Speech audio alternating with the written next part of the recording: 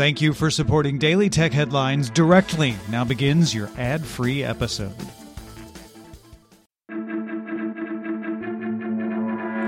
I'm Rich Straffolino, and these are the tech headlines for the week that was. OnePlus announced two new phones in its mid-range Nord lineup. The N10 5G costs €349 and is powered by the Snapdragon 690 system on a chip, supporting sub-6 GHz 5G, and comes with a 90Hz display, 6 GB of RAM, and 128 GB of expandable storage. The N100, meanwhile, costs €199 and offers a Snapdragon 460 SoC, a large 5,000 mAh battery, and 3 rear cameras. Both offer rear fingerprint readers and run Android 10. The N100 comes out on November 10th in the UK and Europe, with the N10 arriving later in November. Unlike the original Nord, OnePlus says it plans to eventually make both devices available in North America. Facebook began rolling out free-to-play cloud gaming in its main Facebook app on Android and the web across select states in the US. These games will be offered alongside Facebook's existing catalog of HTML5-based games it already offers. Games that support Facebook login will carry over a player's game progression through mobile apps. According to Facebook's VP of Play, Jason Rubin, the company is open to offering premium games and integrating experiences with Facebook gaming live streaming, but has no plans at launch. Facebook will take a 30% commission on all in-app purchases on its platform, as well as advertising. A California appeals court said Thursday that Uber and Lyft must follow the AB5 law and reclassify their drivers as employees, confirming a lower court ruling from August. Once the ruling is formalized, both companies will have 30 days to comply, giving them time to see how California votes on Prop 22, which would overturn AB5 and make the ruling moot. T-Mobile is launching its streaming TV service T-Vision on November 1st.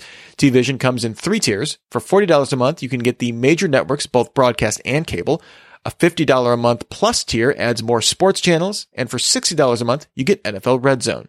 These plans include 100 hours of cloud DVR and up to 3 concurrent streams. A $10 add-on called Vibe adds 30 channels from AMC, Discover, and Viacom, with 2 more concurrent streams and DVR access for an extra $5. You can also add channels from Starz, Showtime, and Epic for additional fees. Zoom launched its end-to-end encryption in technical preview for all users on Mac, PC, iOS, and Android, as well as Zoom Rooms. It does not work on its web client, third-party clients, or through the phone. Some features won't work with end-to-end encryption, including cloud recording, live transcription, polling, meeting reactions, and join before host. There's also a maximum of 200 participants, and free users must verify a phone number before using end-to-end encryption on Zoom. AMD confirmed it will buy Xilinx in a $35 billion all-stock deal. Xilinx makes programmable processors for data centers. It competes with Altera, which Intel bought in 2015. AMD's purchase of Xilinx is expected to close by the end of 2021. Windows Central sources say Microsoft is readying a big Windows 10 update for 2021 that will redesign the Start menu, Action Center, and File Explorer, among other things. The UI project is codenamed Sun Valley and expected to be included in the upcoming Windows 10 Cobalt release scheduled for the holiday 2021 season.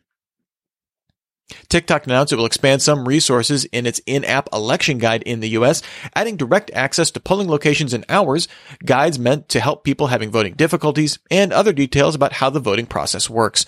TikTok is working with the Associated Press to offer an interactive map on Election Day showing live results from both federal and state elections and ballot initiatives. Germany's Federal Cartel Office announced it launched an antitrust probe into Apple and Amazon over the latter's brand gating policy. This policy allows makers of branded products to have independent sellers of those products removed if Amazon can sell the item directly.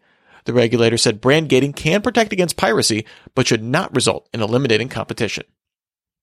Excel has had the ability to use data types in the last few years, able to pull things in like real-time stock information and geographic location, as well as integrating with Wolfram Alpha.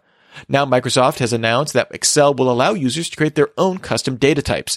These data types can be pulled in from Microsoft's Power BI Business Analytics service or with Excel's Power Query, which can pull in from databases or third-party services like Teradata and Facebook.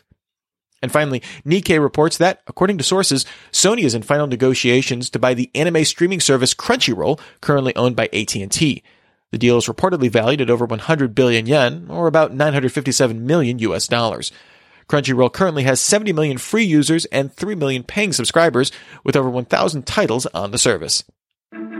Remember, for more discussion of the tech news of the day, subscribe to Daily Tech News Show at dailytechnewsshow.com. You can find show notes there and links to all these headlines there as well. Thanks for listening. We'll talk to you next time.